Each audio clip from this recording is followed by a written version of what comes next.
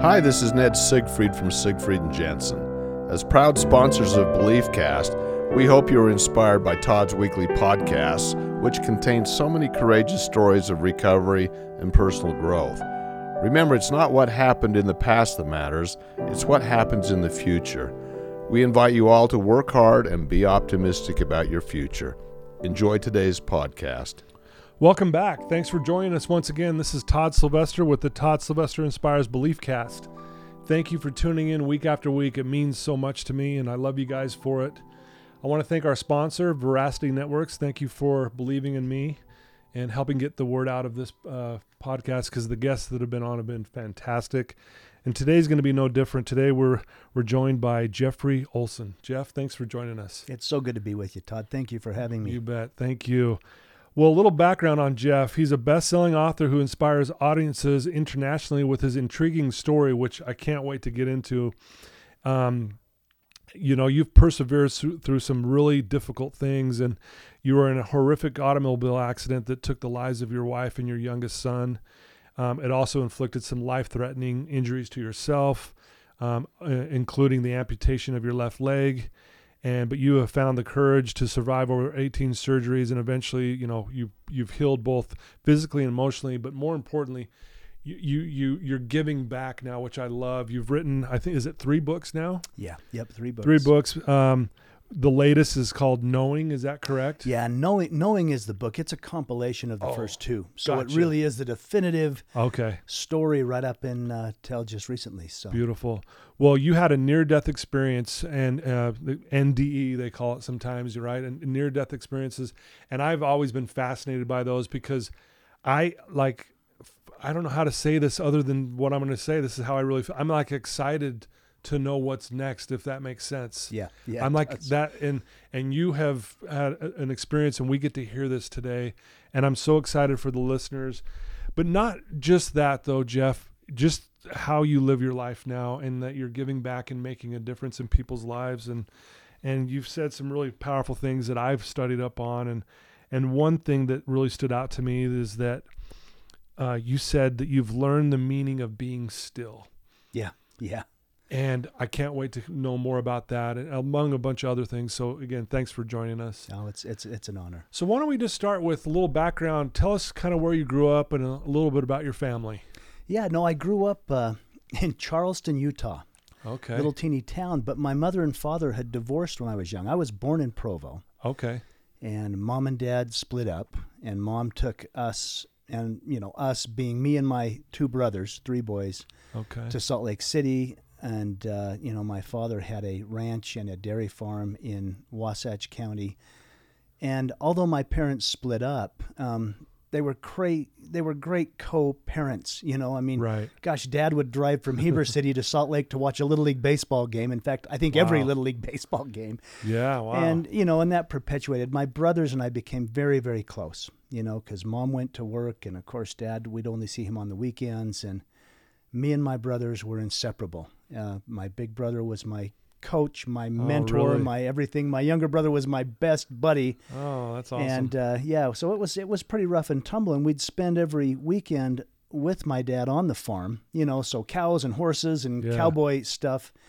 And eventually we moved in with my father full time as adolescent teenagers. My mom just felt, you know what? Yeah. you get to go. It's time to go up there. With Dad. So I basically grew up, in those formative years in Wasatch County on a dairy farm with a cattle ranch and horses. Went to Wasatch High School, did all kinds of athletics. I was a wrestler. I was a football player. I even ran track, but Really? Okay. But my father was always like, no, I need you home on the farm, pick one sport and go with it. And I eventually, I went to Utah State University and earned a football scholarship. I walked on, but they kept me. And right on. And that's when I fell madly in love with Tamara. Gosh, went on and started a family, and things rolled on. But that's a bit of my background. I'm a normal guy from a pretty normal, however rough and tumble background. All guys on a cattle ranch and a dairy farm. It was a great way to grow up. Yeah, I'm sure being on that dairy farm, you had to learn how to work hard. Yeah. Right? Because that's not easy work. No, I mean, we were up every morning at 4 a.m., and my father, not only was he, running the farms, but he was in the military. So he was a soldier, he was a cowboy. He would go off on active duty at times, and it was us three boys running the whole operation with hired hands. And I remember at times, I may have been 14, and my father would say, "You're in charge. Take these three guys." So I'm 14, in charge of three grown men to go down and fix fence or round up these cows or whatever. Yeah. And it was hard work, but it was a good life. For sure. I had an experience baling hay once for a day, and I could not believe how hard that was. We were back in the way they did it the old way, and we were just throwing bales of hay, and the bale of hay weighed more than I did at the time. And but I just remember, man, this is tough work. I did a lot of that. It kept us in shape, that was for sure. Yeah, wow. Well, so like you said, you fell madly in love with Tamara and started a family, and things were going well, just again, and maybe just kind of lead us up to kind of the experience in the accident. And that's perfect. There. I mean, and I'll share some detail, but the day I met Tamara was profound. I mean, I was actually shy, and here this young woman walks in, and she was gorgeous and attractive, and but it was like lightning hit me. It was like something you said, there she is. That's the one. And, wow.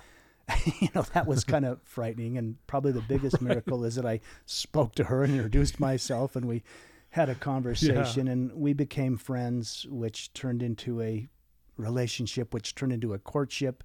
Yeah. And I actually left the country for 2 years during that relationship. I was in Scotland. I was doing I was on a proselyting mission. Okay. And she waited for me and wrote me every week. And when we, which doesn't happen too often, right? No, you don't leave. Young people don't separate for 2 years and have it work out. But somehow we fell deeper in love. And when I returned, we married soon after, and we were married for about 3 years when Spencer, our first son, came. Okay. And that was such a joy. He's still one of my best buddies. And then there was complications. So there was, it was an issue getting pregnant a second time. And yet 6 years after that, Griffin came. And he was our miracle boy. We were told we may never have any more children. And yet here was Griffin. And so it was my wife and I and two, strong, healthy boys and young boys. Right. Griffin was just a toddler, just learning to walk. Spencer was 7 years old at the time of this accident that was actually the day after Easter. So this is a very tender time of year for me. For sure, yeah.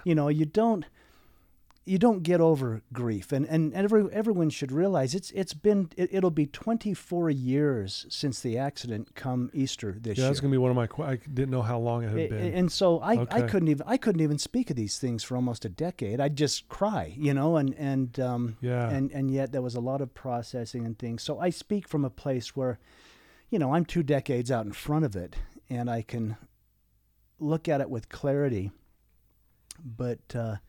But what happened that Monday morning after Easter, we'd been on a little family road trip, and we were coming back, driving from southern Utah back to Davis County where we lived. Mm-hmm. And I lost control of the car. I was driving. Tamara had laid her seat back and was sound asleep. Griffin, my toddler, was sound asleep. In fact, not long before the accident, I looked in the rearview mirror just to check on traffic and noticed him and saw how beautiful. I mean, it was this moment of profound gratitude, actually. I peeked in the rearview mirror. It's a moment. And I see Griffin, my toddler, sleeping in his car seat and thinking, wow, what a miracle. And I heard Spencer, my 7-year-old, playing behind me, making all the joyful noise of a little boy. Of a boy, yeah. And I glanced at Tamara, who had also reclined her seat back and was sound asleep. But I thought, she's still holding my hand. And she was. I mean, we're 10 years into a marriage, 2 kids later. It's amazing. And I'm thinking, what a miracle. She's still holding my hand. And yet it was not long after that I lost control of the car. And I may have dozed off for a moment, but I swerved. To the right. And I shouldn't pass that so quickly. I mean, there was so much, gosh, did I doze off at the wheel? There was so much guilt and trauma because I swerved to the right overcorrected to the left, and the car began to roll. I had the cruise control at 75 miles an hour, so high speed. Yeah. And there was a horrific accident that resulted in the death. Actually, they were killed instantly, Tamara and Griffin, at the scene, and I was aware of that at the scene. You knew that they were gone. I knew they were gone, and that's the darkest. I mean, that's the darkest place a man could be. Now, I blacked out for most of the crash, but when I thought, oh my gosh, what happened? Yeah. The first thing I heard was Spencer, my 7-year-old, crying. Yeah. But it was that cry a father knows, wow, he's okay. I got to get to my boy. I've got to get to my boy. And that's when I realized I could not move. I was pinned. I couldn't tell whether to the floorboard or the seat. There was the broken glass, the smell of gasoline. But I also realized in that moment that, wow, no one else is crying. And, that was overwhelming. And I knew in that moment that they were gone. I was unaware of my injuries, actually. I knew I was in pain. I knew I was struggling to breathe. What had happened was both my legs were crushed and shattered. The left leg was not long after amputated above the knee. My back had been damaged. My rib cage had been damaged. My lungs were collapsing. My right arm had almost been torn off, and then the seatbelt had cut through and ruptured all my intestines. Wow. But the physical injuries were nothing compared to the emotional injury of, oh no, I mean, can't I have those 3 seconds back? What just happened? What just happened? Yeah. Oh my goodness. So, in that dark moment, and I don't share all that to be graphic or morbid, but as I was attempting to comfort Spencer, my 7-year-old, who was crying hysterically, and I couldn't get to him, suddenly this light came. I mean, and I don't know how else to put it. It felt as if light came and surrounded me. And I knew I was struggling to breathe and struggling to maintain consciousness. Yeah. But when the light came, it felt as if I was delivered, like I was lifted up above the car or above the scene of the accident, like I was delivered out of it. And suddenly there was no pain. I could breathe. I was fine. And that was the question, is how can I possibly be okay? How can I, it's like the light was comforting me almost in this morbid, horrible, horrific thing. And as I was, processing how can I possibly be okay, what just happened, Tamara, my wife, who I knew was deceased at the scene, suddenly she was there with me in the light. And and she was gorgeous. She was radiant. I mean, it wasn't like the scene of the accident. She was beautiful. Right. And she was communicating to me, Jeff, you got to go back. You got to go back. You can't come. You can't be here. Okay. And we had this incredible conversation that was far more intense than just words. I mean, it's almost like mind melding, but she was speaking to me. She was saying, no, you've got to go. And we were discussing this whole issue of if I stayed with her, Spencer would be orphaned. Yeah. And I learned a lot about choice in this moment, because there I was looking at the woman that I loved more than life. Right. And yet I knew I had a 7-year-old boy in the backseat of that car, and I made a choice to come back. And really, I share that because we have no idea how powerful our thoughts are. Mm-hmm. And I also had a huge, cosmic download of how big choice is. Really? Like, everything's a choice, Yeah, and, right. And, wow, I said the most profound goodbye I'll ever say. Man. Had you left the scene, if you don't mind me asking, did, when that light was around and you were there with your wife, not in pain and all that, were you at the scene, or were you somewhere else, or It felt as if I was somewhere else. Okay. It felt as if I was delivered from all of that. Okay. But I often refer to it as a bubble of light. It's like I was held in this suspended moment, that was free of the scene of the accident, but I wasn't anywhere. I was just with her having this conversation. And I have no concept of time in this bubble of light. Sure. I mean, I later found out that people arrived at the scene of the accident. Ironically, one was a doctor. He was able to see to Spencer and take care of things. Yeah. They rushed Spencer to a local hospital. They had to extricate me from the car. Because of my injuries, it was necessary I be airlifted or life flighted to the closest level 1, trauma hospital. Right. I had no idea. I knew I had wrecked the car. I knew Tamara and Griffin had passed. Yeah. I was speaking to Tamara and saying the most profound goodbye I'll ever say. And as I chose to come back, I found myself wandering through a hospital, this level 1 trauma center in Salt Lake City, and when I say wandering through, just moving about freely, free of pain, still in the trauma of what had happened. But the ironic thing is I was experiencing everyone around me so much differently. I mean, really, I was seeing the doctors, the nurses, the patients, even the families of patients in this busy, emergency level 1 trauma center. And yet everyone I saw, I knew them perfectly. It's like I felt them. Like I knew their life. I knew their love, their hate, their joy, their motivations. Really? I was experiencing them as if they were me, like I was them and they were me. There was what I now call, there was a oneness. There was a oneness with everything and everyone around me. Wow. And did you know that you weren't, like, I guess, in your body at this point, or were you just absorbing the experience and just the experience was so overwhelming that I was still processing, like, okay, what what happened here? Yeah. And I was so overwhelmed with this connectedness, this oneness. And I had grown up in a conservative Christian home. A biblical verse came to mind, and it was the famous, "Inasmuch as you've done it unto the least of these, you've done it unto me." Wow. And I used to believe that was a nice verse about being nice as I grew up, and yet I was experiencing this connection, this oneness, and I thought, wow, Jesus, this master who said that. Okay, now I'm seeing it at a deeper level. They are me. I am them. He was saying, I am the beggar on the street. I am the man in prison. Okay. I am that I am. And I was having this connected feeling to that. Now, as I was experiencing this, I eventually came up to a man, a body laying on the gurney that I didn't feel anything from. Right. And that's when the reality hit. Oh my gosh, that's me. Whoa. Or that's my body. Man. I was having this profound connected experience, but there was my flesh. There was the skin suit that I'd been wandering through life in. Yeah. Oh my goodness. And I've heard this before in other near-death experiences that I've, studied up on, and where they've said similar to where they felt this profound love on a level they have never really felt before. And I love what you said about that connectedness, and I know how powerful it is, like just sitting here with you right now, connecting with you right now.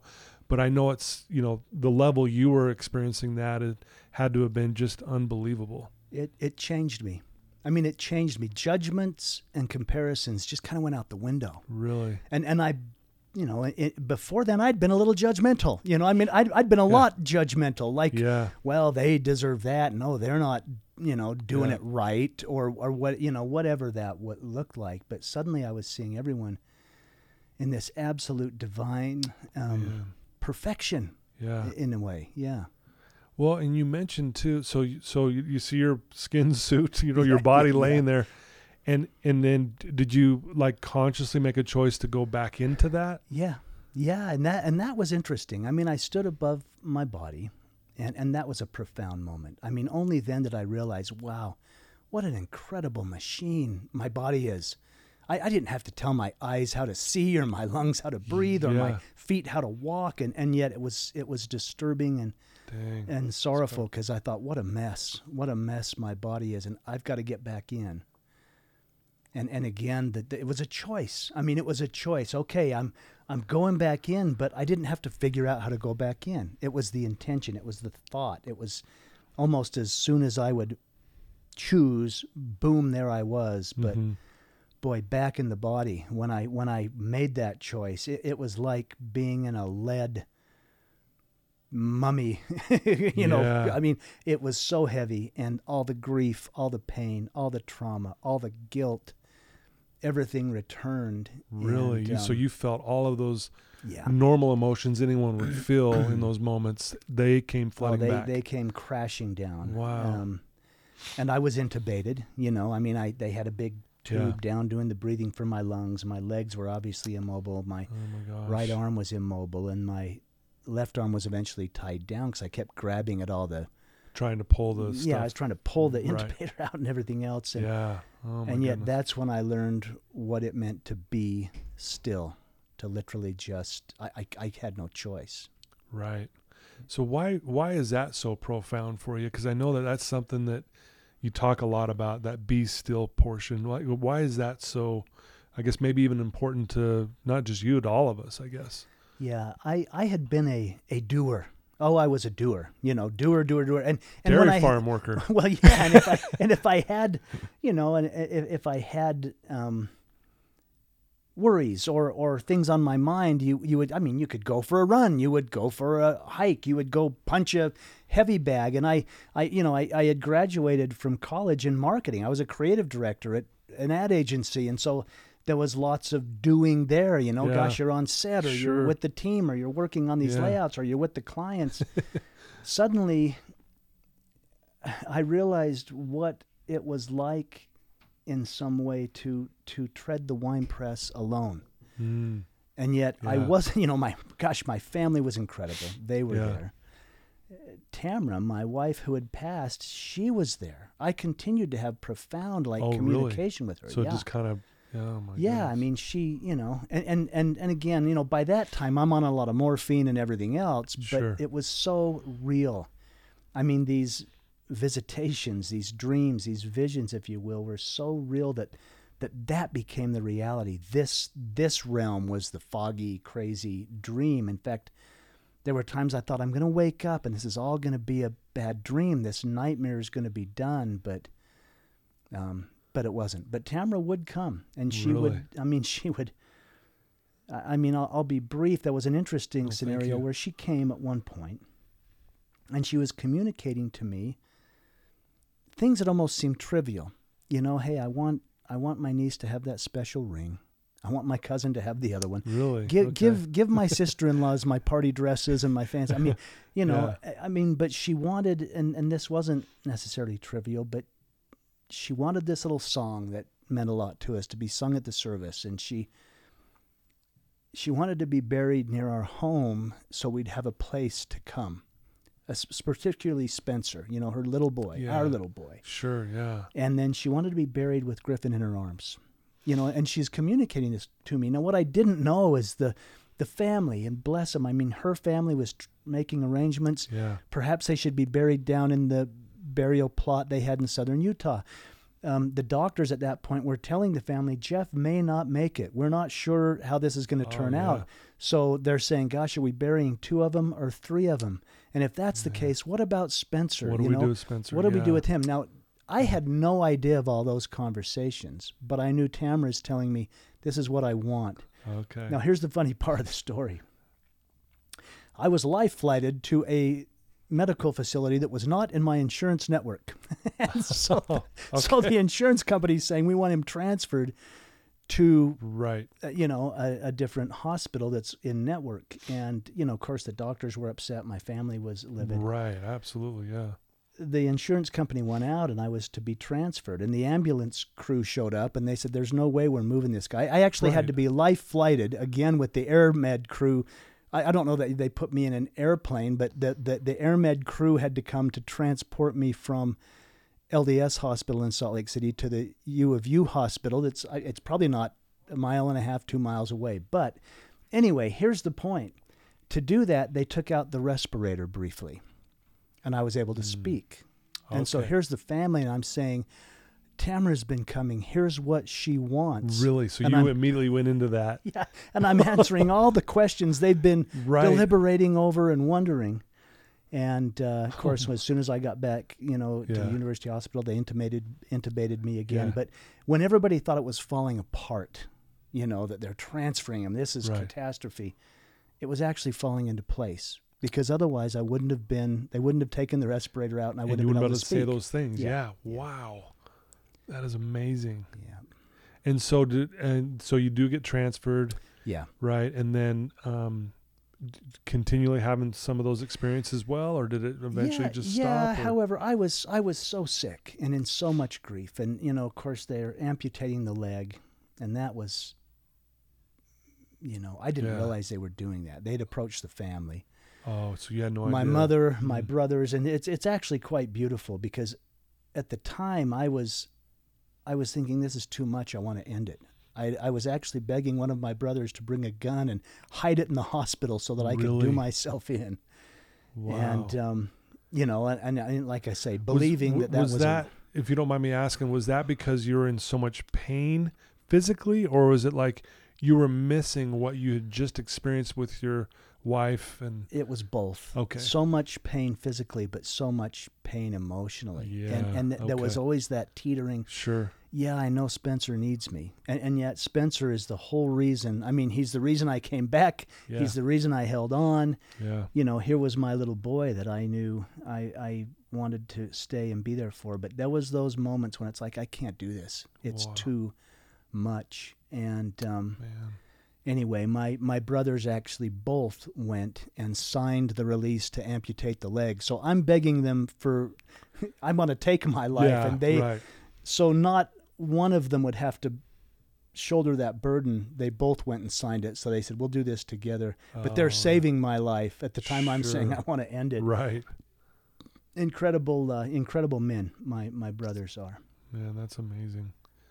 So, how long did you end up staying in the hospital? I mean, you talk about here, we said it earlier, 18 surgeries and losing your leg. 18 surgeries. I was in the hospital for almost 5 months. Man. And then there was, months beyond that I was in a wheelchair and doing rehabilitation and home health and occupational therapy and physical therapy. But I was in the hospital for about 5 months. Man, how was your emotional health at that point when you're now home, you're in a wheelchair, probably doing rehab, trying to learn to, deal with not having a leg? How are you like mentally and spiritually at that moment, in those moments? I'm broken, but for two things.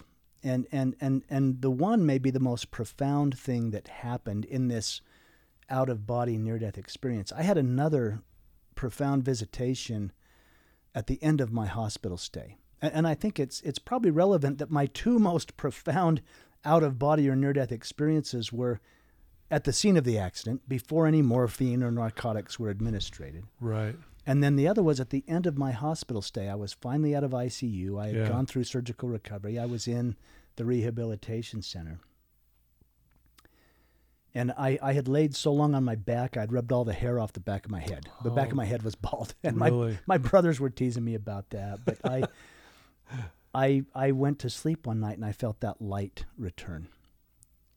And when the light did, I felt the same sensation. I'm rising above the hospital bed. And I thought, oh, this is so familiar. And I was still in such grief. And Griffin, my toddler, he had been his car seat had broken up at the accident, and he'd been ejected from the car.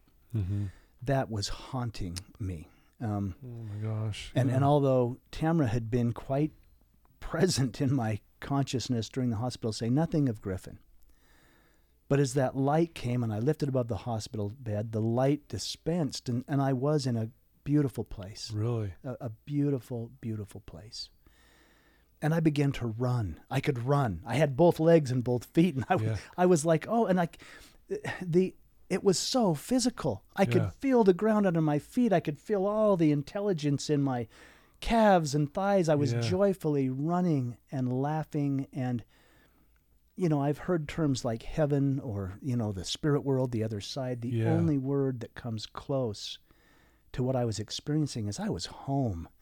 I mean, I was home. It's like, oh, I'm home. I felt so welcome, so loved, and yet I was just there alone. Yeah. But I did have the inkling or the knowledge that I wasn't there to stay, and at that same time there was this corridor off to my left, and I knew I'm to go down there. I'm just intuitively, I'm to go this way, and I did. And as I worked my way down the corridor, I came upon, at the end of the corridor, a crib. And Griffin had still been sleeping in a crib.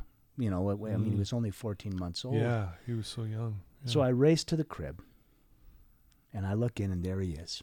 And he's sleeping as peacefully as when I'd looked in the rearview mirror. Wow. And I swept him up, and I can't, it was such a physical sensation. Yeah. I mean, have you ever picked up a sleeping child? Yeah, it's the it's heat amazing. and the weight. Yeah. And I held him, and I snuggled into my boy. Oh my goodness. And I thought, he's okay. I could feel him breathing. I could feel his breath on my neck. I could feel, and I'm like, he's okay. I began to weep, thinking I'm holding my little boy. And I had longed, had I longed just for that he's okay. And I began to weep, and I felt this presence coming up behind me that was so overwhelming. It was so cosmic and so big and so wise and so overwhelming. And I began to be fearful. I mean, the guilt, I was driving the car. The guilt had been this constant current through the whole thing, and I'm thinking, this presence coming upon me is so big. That's God. And I'm in trouble. I mean, I cut this little boy's life short because I wrecked the car. Really? He's here because I lost control. I mean, the guilt, and as I felt this presence come closer and closer, and I'm holding my son, and I had the thought, I hope there's some way I can be forgiven. And as I had that thought, these divine arms, and this felt physical too, just wrapped around me. Just held me and my little boy, and wow, there was this instant message of there's nothing to forgive. Really? Everything's in perfect order. And then there was this download of just peace and love and beauty, and I had, I suppose, what is called the life review. My life flashed before my eyes as I'm being held by this divine being, and I'm seeing my life. And I'm seeing things, and I'm saying, "Oh no, that was a mistake." I didn't. Right. And yet there was so much love that the communication was, "That's your judgment of it." Yeah. We love you. Do you see what that led to? Do you see how your life is perfect? Do you see how much we love you? And it was a profound experience because I'm holding my little boy, who to me is perfect, and he's innocent, and he's divine, and he's all of that. And at the same time, this divine creator is holding me, saying, yep, that's how much we love you. You are as perfect and as divine and as, beloved as the child you hold. Yeah. And it was a very personal experience, but it rippled out into, wow, if that's me, that's everybody. That's all of us, every single one of us. So again, that oneness, that love was multiplied. And again, I learned about choice. It was communicated. I could be angry at God because this happened, and right. Or I could be angry at myself because I was driving the car. But this beautiful being who I call God said, or there's another choice. Yeah. You can exercise your will. Yeah. And I was like, my will, thy will be done. Isn't that? That's what I was taught in Sunday school. It's like... And it was communicated to me, and this was profound. Your will is my will. That's how much we love you. What do you want? What can we do for you? How can we? And I was told, you can give your son back. Yes, he's here. He's passed. There's that's a reality. But you can hand him over, so that you don't have to feel like he was taken away. In fact, Tamra too. You can give them to us and exercise your will. And therefore, you get to step into creation with the divine rather than being put upon by what is. And I kissed my little boy, and I gave him back, and then woke up to the hospital bed. Now, really, that's the one thing that probably got me through going home. You asked, what was the emotional and the physical? Yeah, okay. The physical stuff was horrible. I had a big colostomy bag because of the rupturing of my intestines. My left leg was lopped off above the knee. The right leg was in a big brace. The right arm was in a sling. So I had one operating limb. Goodness. And they were Wow. attempting to teach me how to get into a wheelchair, which they literally had to lift me in, and I was driving. But that was the physical state. I went home. The emotional state was I was a wreck, and I didn't go to my own home. I had to go stay with my brother and have home health for another month or two, and that went on. But it's such a profound question, Todd. I have to give these long, in-depth answers. No, this is beautiful. I know this is a sacred moment, and thank you for being willing to share. But your answer, I love this. Okay, I appreciate it. There's so much to your question because, wow, going home. And I'd become incredibly panicked about Spencer, my little 7-year-old. He'd lost everything I lost, right? Yeah, right. He had lost his mom, his brother, and in many ways he had lost his father too. And well, now he's seeing his dad all bandaged up. I'm this, right. invalid, Yeah. And he had been to the hospital to see me, but we were going home to my brother's house, and my brothers were awesome. I mean, they had just taken him in like one of their own, and my brothers came to get me. They're lifting me into the car. We're driving home. I'm worrying about Spencer. How's he going to deal with this? How's he going to deal with me? I'm now on his turf. I'm not, we're eventually going to have to go to the grocery store. And what's that, Yeah, how do I do that? How do I do that? And as we drive up to the house, I see him looking out the window. He's looking out the window, watching his uncles, my big, strong brothers, lift me out of the car and put me in the wheelchair.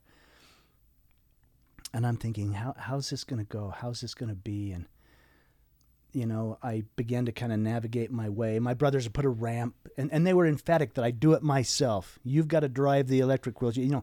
You got to be independent. You do it, brother. We'll watch you. So but they're pushing you. They're pushing in you. a way that way, right? That's awesome. which is all love. That's pure For sure. man love, right? So anyway, I'm doing that, and Spencer runs out, and he runs toward me, and he runs right past me. And I'm like, I knew this was going to be hard for him, but he can't even accept me like this, And I'm trying to navigate, and as I turned to go up the ramp, I just looked to see where he went. And actually what he had done is he'd run across the street, and he was knocking on all the neighbors' doors. He was saying, come out, my dad made it home. Really? He's saying, come see my dad. And so I realized my judgments of myself were not his. He was seeing me as this, he was shouting, he's the toughest man in the world. He made it home, Right. And then he did come and throw himself on my lap, which just about killed me because I had all the sutures from the abdominal, and he threw his arms around me. And I share this for a specific reason. I said, hey, I'm going to be this way for a while. And he was a Star Wars nut, still is. I said, they're going to make a Darth Vader leg for me, and they're going to put me back together. But I'm going to, can you deal with this? And he said, Dad, if you were nothing but a puddle of blood, I'd still love you. and I burst into tears, Yeah. And yet here I was, and this is why I share this. Here I was in a wheelchair, holding my surviving son, who's sharing his love for me. And in an instant, that was no less divine than being in the other realm, holding my son that had passed in the arms of God. Yeah. And I thought, wow, heaven's right here. There's nowhere to go. There's nothing to be. There's simply to cherish this love in this moment. And those are the two things that got me through. That's a long answer to what was it like physically or emotionally, but I would hold on to that and hold on to this love of my son, who I had come back to be his dad, even if I was a broken down dad. And that was the state. It was difficult. That was long, tearful. Like I say, it took me a long.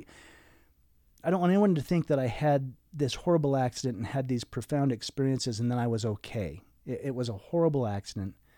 Profound things happened, but I grieved as miserably as anyone. And Spencer did too, but he was my strength. It was really interesting to be a dad in a wheelchair, and a 7-year-old boy is my hero. Wow. So that was pretty. It was pretty. I love what profound. you just said there, though, too, Jeff. That heaven was here. Yeah. You were realizing these moments, Yeah. and again, you felt connected to your son.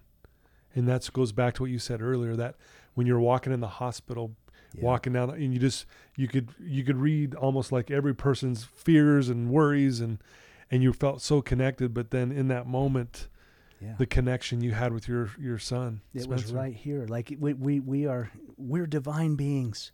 There is no beginning and end. We're here. And yeah, those little moments and those little things are the big things. I mean, right. That got me through the next, the next decade, if you will, was, wow, he loves me, and maybe I can love myself in spite of all of it. Yeah. And again, forgive me if I'm asking trivial questions here, but I mean, I try to picture having that experience, and now you're in your wheelchair, right? You, like when you had kissed Griffin, and then you were back in your body again, back in, did you constantly like be thinking about, I can't believe I've had that experience? I mean, was it like one of those, like, I can't believe I had that experience that I just had? Or it was so real. I mean, I don't even know how to ask that question. And nothing's trivial, Sorry. Todd. That's not a trivial question. There was times, in fact, another intricate part of the story is my level 1 trauma doc, the attending ER physician where they life flighted me into, when he came into the operating room, and he has shared this himself now. He was very tight-lipped as a clinician, Yeah. He experienced Tamara in the operating room as the team worked on me. He saw her. He saw her spirit there, and she communicated with him and shared gratitude for how much they were doing to save my life. Now, I would have never known that, except one of the nurses who also experienced that begged him to come and tell me what had happened. They didn't know me from Adam. Right, yeah. But they came and told me what they'd experienced, and I hadn't said a word except to my mother and my younger brother about what I had experienced. And so suddenly I had this connection to this doctor, and I thought, well, if his name is Jeff O'Driscoll. He's an incredible guy and has become a dear friend. He's been a friend for over 20 years now. Yeah. But because they came and shared that, I felt safe to share with him what I had experienced. Now, he became one of my lifelines because I didn't dare talk to people about this. I mean, I didn't want to. Well, yeah, you said 10 years. You didn't really share it with anyone unless these close. Just immediate family and my, the doctor, some of my closest associates. And yet he was interesting because he wasn't a friend or family, but that was neutral ground. I'm like, if I'm nuts, he'll put me in the psych ward and we can. But I what I had experienced, I knew was so real, but I knew others may not feel that way. You don't show up at Sunday school and say, hey, by the way, I was in the arms of God and there's no judgment. He loves us and we're divine. It's like what? For sure. But I could share these things, and so I did question it at times, and I asked him at one point, "What if I'm making all this up? I mean, what if it was just a dream? What if I was saying it was so real, it was so profound." Yeah. But I even questioned that, and he said, "Well, he's a wise man." He said, "If you're divine, and it is your experience, then does it matter?" Yeah. And he always left it with a question. It was up to me, but what I experienced was so real. It was so profound, and I don't doubt it for a minute, but I don't expect anyone to believe it. I mean, I have no agenda in sharing it. It's just that this is what happened. And it's your experience. But there was times that I would think, wow, could that really be real? Just like you said. But then it was gratitude. It's like, had I not had that experience, had I not been given that gift, had I not had a family that was so close and loving and surrounded me, I might be that guy strung out on the corner. I eventually got it back to work, and I'm working downtown, and I'm thinking I could be him. Yeah. I don't know what happened in his life, but I could be that homeless, strung out, person, and yet I had no judgments of that anymore. It's like, isn't his life beautiful and profound? Right. But I never doubted that it happened to me. But I questioned often, what are people going to think about this? Yeah. And should I even share it with anybody? Right. For sure. I can imagine that tug of war going on, And see, we just said it took you about 10 years. And obviously you made a decision eventually to go, you know what, I'm going to share this with the world. Yeah. And maybe talk about how you got to that point and and there's I have 1,000 questions right now. So you can ask it that. This is fantastic. Okay. I love spending time with you. I do. And thank you. And I had no intention of sharing this. The way this all came down, Actually, and I was teaching a Sunday school class on a Sunday morning, and I fell apart mentioning the love of God. All of a sudden I'm bawling.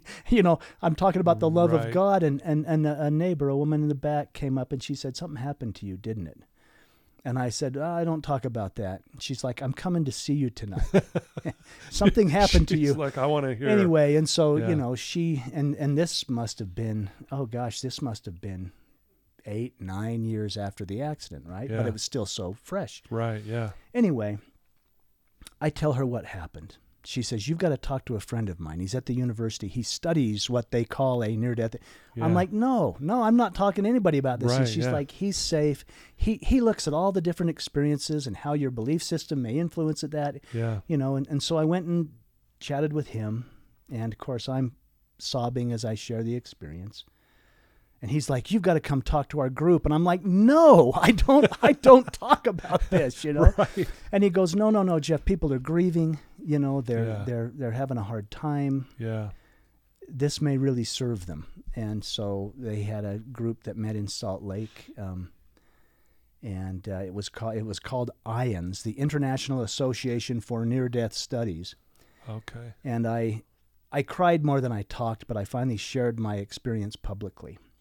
And ironically, there was somebody in the audience who was a publisher and came up and said, "You're going to write a book." I'm like, "No, I'm not. I'm not doing any of that." You're like, what? Yeah, the way it came down is I finally, this scenario was put out. It was a Friday that I spoke.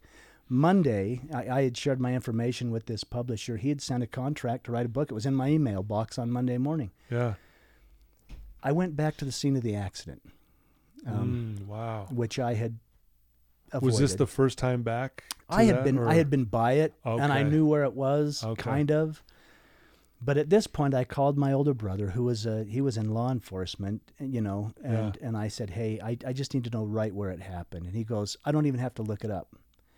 He said it was mile marker 80, right outside of Parowan. He said, "I'll never forget it." Yeah. That's where it was. So I went back down there.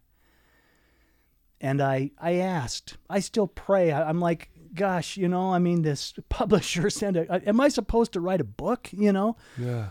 And the answer came very profound. And I don't profess to talk to God every day, but right. the answer came in a profound way that said, I can quote what I was told. When that voice speaks to the heart, it's like I can quote it, like write it down. I was told, "Share your experience and others will heal." Whoa. And I'm like, oh. Ooh, I love that.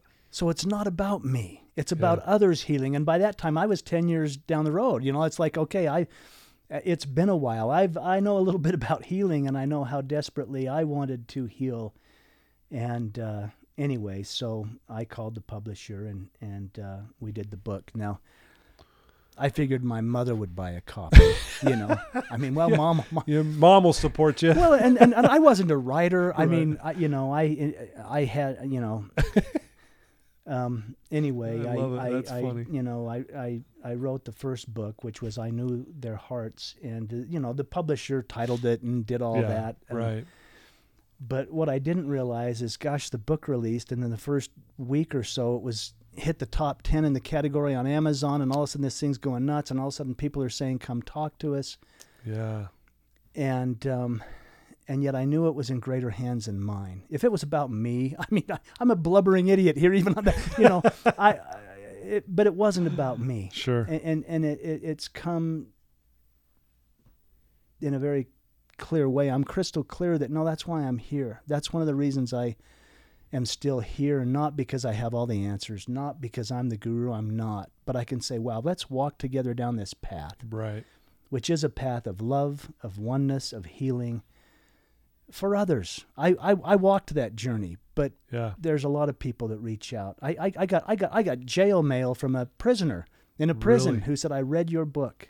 Really? And he said, "I lost my family, not like you. They're alive and well. They left me because of what I did, and yet he said, I'm going to come out of here different. I know I'm still loved. I know I'm not what I did, but I'm who I am. I am this divine being. Yeah. I've just made some interesting decisions, but I can learn from those and move on. And I just thought, well, that's the guy. That's the one I wrote the book for, because he's healing in a profound way. I love that. That works. Wow. That is amazing. And I love what you said, that impression, share your stories and others will heal. Yeah, they'll heal. Right. And I love that because, in my industry that I'm in, the addiction recovery world, that's exactly what we tell them to do. Share your story because you're going to save someone's life. Yeah. I mean, because of your words and what you've been through. And I would imagine you've had many people reach out to you and say, hey, thanks for actually, sharing what you did. Yeah. And it's not all grief and loss. Some of them are saying, hey, gosh, I'm going through a divorce. This little part in your story of how to co-parent, all kinds of interesting things that I've been anxious to meet too. And I don't want to digress, but my youngest son is in recovery. Okay. I eventually healed. I remarried. We adopted 2 boys. Life has moved on in a beautiful, profound way. And my current wife, Tanya, she's the hero of the story. For her to step in and take on a one-legged man with a son and become his mother and my wife. And then, wow. She drove the adoption of these 2 boys, which are just my sons. I don't even like to say adopted boys. They're just my sons. They came in a different way, but there they are. But anyway, he's had an interesting journey this past summer and through the fall and winter. And now in spring, he's out of his rehab. He's living on his own. He's got a job. Great. But there was many times during that when I'm like, well, how do I deal with this? Or again, what did I do wrong as a father that, we always want to blame ourselves, right? I know, yeah. But that love was the same thing that came through. Love him unconditionally. Let him walk his journey. Let him make his choices. But hold him always in love and in his magnificence. Yeah. And now he's a sponsor. He's doing great. That's good for him. He's doing great. That's great. But we all have our journeys. We all have those gut-wrenching, soul-stretching experiences, but it makes us who we are. I keep telling my son, you are the man you are because of what you've experienced, not in spite of it. It's in those divine arms, I was shown that we're all walking a perfect divine path. They look different, right? And we love to judge each other about Sure. But there is no judgment in my experience. It's the perfect path for the stretching of your soul. And maybe my son, we had some contract way back when he said, I'll do this. I'll show up this way to stretch your soul and teach you what unconditional love is. And then you say, oh, wow, yes, there's divine order in all of it. There's nothing to forgive. Right. It's all in divine order, right? Wow. That's amazing. I want to ask you, obviously you're a faithful man, you're religious, you're a member of your church, and having this experience, did it just confirm more? Did it strengthen your testimony? Did it... I know that might sound like a dumb question, but I'm just curious, did it really kind of go, wow, it really put all that into perspective? Todd, these questions are profound. It turned what I thought I believed inside out and upside down. I had grown up believing life was a test and God was going to judge me, and I was probably failing, and there's no way I would ever measure up. In those divine arms, what I learned is life is not a test. It's an absolute gift. Every moment is an absolute beloved divine gift, even the hard things. Wow. Or the things that I judge as hard. I also learned that we're all divine, that there is no us and them. There is no, they're bad, they're good.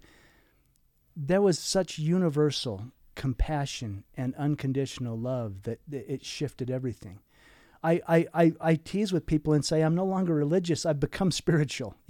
I no longer have a religion beyond love. No, yes, I'm a member of a church. I attend. Religion is an interesting thing. If it's bringing us closer to the divine, great. If it's bringing us closer to each other, fantastic. Wow. But if it's separating, if it's causing me to feel not good enough, or if it's causing me to judge my neighbor, or if it's causing me to not love myself, that great command, love your neighbor as yourself. Yeah. I was really good at loving the neighbors, but boy, that self-love thing took a little bit, you know. And religion can be a beautiful path to spirituality, to oneness, to beauty. I've found my own vibe that works really well for me. Yeah. But I've also learned somebody else might have a completely different vibe. Right. And that's okay. And that's I can embrace and love that too, because that's their path. I'm on my path. And let's walk together, even if we're walking in completely different ways, right? Yeah. Wow. Love it. I saw you wearing a shirt in one of your photos that said, "Just be love." Yeah. Oh, yeah. Yeah. Yeah. I mean, and it almost sounds, a little corny or cliche, but it really comes down to that, right? I mean, yeah. Like I'm feeling it right now with you, Jeff, honestly, like love. Love is the answer, and love will win. We did those shirts. This was in the middle of the pandemic and all the rioting and all the things that were going on. And, everybody had a picket sign, for a political party, a race, this, a that. And I love our diversity. I love that we have all these different choices and that we're all these different cultures and colors and belief systems. And it was a dear friend of mine that inspired that. I was simply a participant, but we put on shirts that said, "Just be love." We picketed for love. We're like, look, let's forget all the difference. That's awesome. And be love. I mean, and here again, I often refer to who I call the great master, Jesus.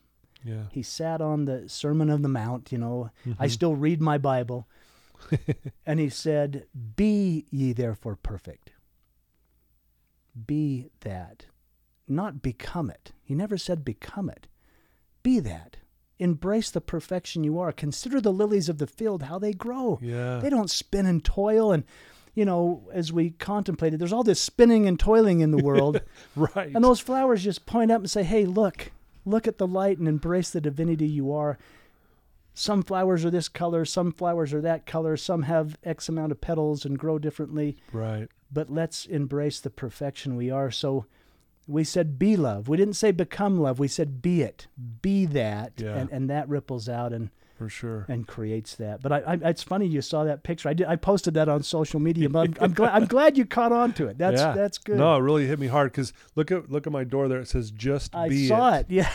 And like so when I'm sitting with a client, because my clients are sitting right where you're sitting, who have we're trying to teach them to be honest and to have integrity and to be accountable and to help people. And it's like, we can talk about it. It sounds good, right? And everyone's like, yeah. And I'm like, then go be it. Be it. Walk out of this door and go be those things. Hmm. And as you be it, you're going to experience it. And that's why that really stood out to me, Jeff, when I saw you wearing that shirt. Just be love. Well, I love that. In fact, it's interesting. My oldest son, Spencer, who's a grown man now, he's 30 years old, married. Yeah. And amazing. He never had a near-death experience. He never had a spiritual experience in this. I mean, he speaks of one dream he had, and yet at the time he had the dream, he was about 15 years old, and his mother came and shared how much she loved him. And he woke up angry because it was a dream, because it wasn't real. Right. So he went through this whole scenario where... I can imagine. I mean, we came to a place, and we're very, very close, but he said, "Dad, I didn't have any of that. I prayed for 12 years as a little boy. I just want to feel Mom, and I got nothing." So he says, "You speak of this greater power. You speak of this divine." He said, "That let me down, and yet as he grew into manhood, this is what he said. He said, "You know what? I will be God's love. I'll be God's light." If I couldn't connect with that as a child or a young man, he said, I can be that. I can literally be God's hands here. I can be God's love. I can go serve others. I can go be it instead of praying for it. I'll just be it. And I thought, wow, I think he's an older, wiser soul that chose to be my son, to walk through this for sure whole scenario to teach me. Wow, that's awesome. He had friends in recovery. He had a friend that was, he was actually going to jail. There was drug charges and on and on and on. Yeah. and this is anecdotal, but he's like, Dad, I'm going to go with my buddy. He's having a hearing today in court, and I'm going to stand with him. And I'm like, no, you're not. You're not going to associate with a known drug dealer. I'm right. All these judgments, right? And Spencer said, is that what you do, Dad? You turn your back on somebody when they mess up? Is that what you've taught me? And I was like, oh. Boy, I bet that hit hard. I'm like, oh, wow. He says, I'm going to be there. I'm going to stand with him. Because I might be the only guy that can say, I love you. In spite of anything. I love you because of it all. I love you. You're standing here and we're going to get through this together. And I was like, wow. When the teacher's ready, the master will appear. Right. And once again, it was my little boy who was now all grown up. But wow. But yeah, he maybe I'll get him that sign. Just be it, because he is just being it. Yeah. He is.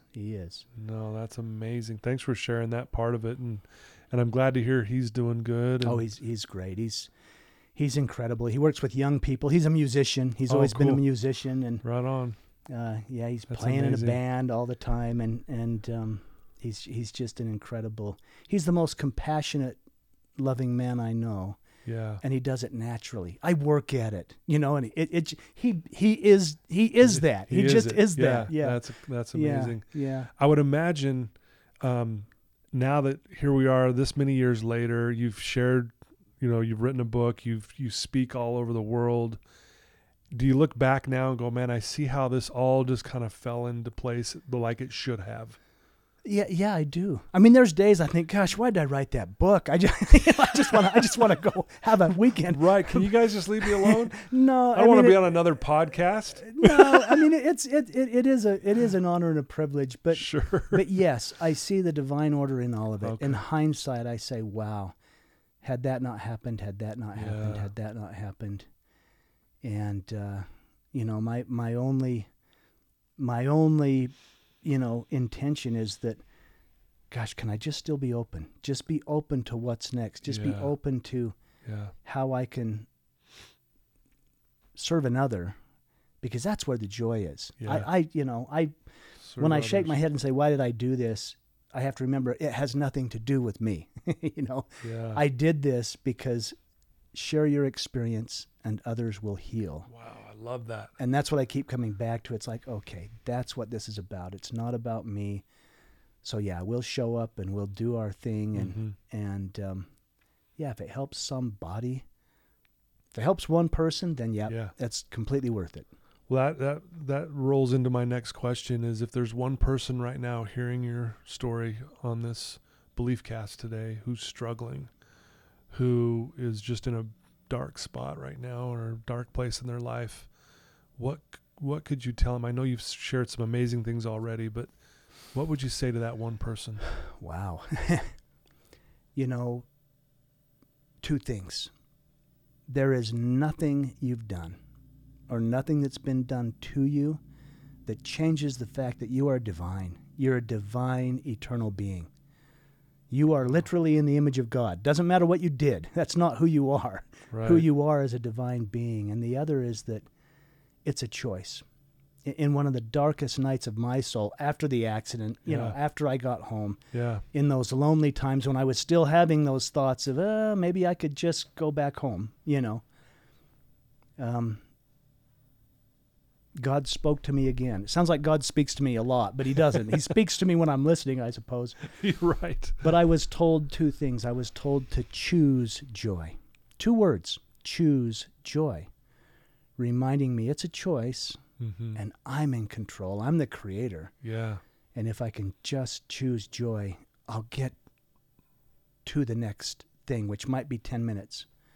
I've worked with a lot of folks, suicide and other things. They say it's about an 8-minute scenario, that their mind could change in a matter of 6 to 8 minutes. So if someone's struggling, hold on to the next minute, remember you're loved, choose joy, choose peace.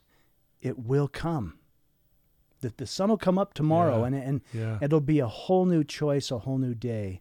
And that's what used to get me through. Wow, that's great. I love that. Thank you for sharing that. Choose joy, and that we're divine. Man, I'm telling you, this has been so wonderful. I could sit and talk to you for hours today. Thank you for you're welcome. for sharing, Thank you. Jeff. Thank you for having me. Oh, absolutely. If someone wants to reach out to you, or maybe to get your book or ask you a question or find out more about what you do, what's the best place for them to go to? More than happy to do that. The book, Knowing. And Knowing's the one you want. That's the compilation of all everything. of it. So okay.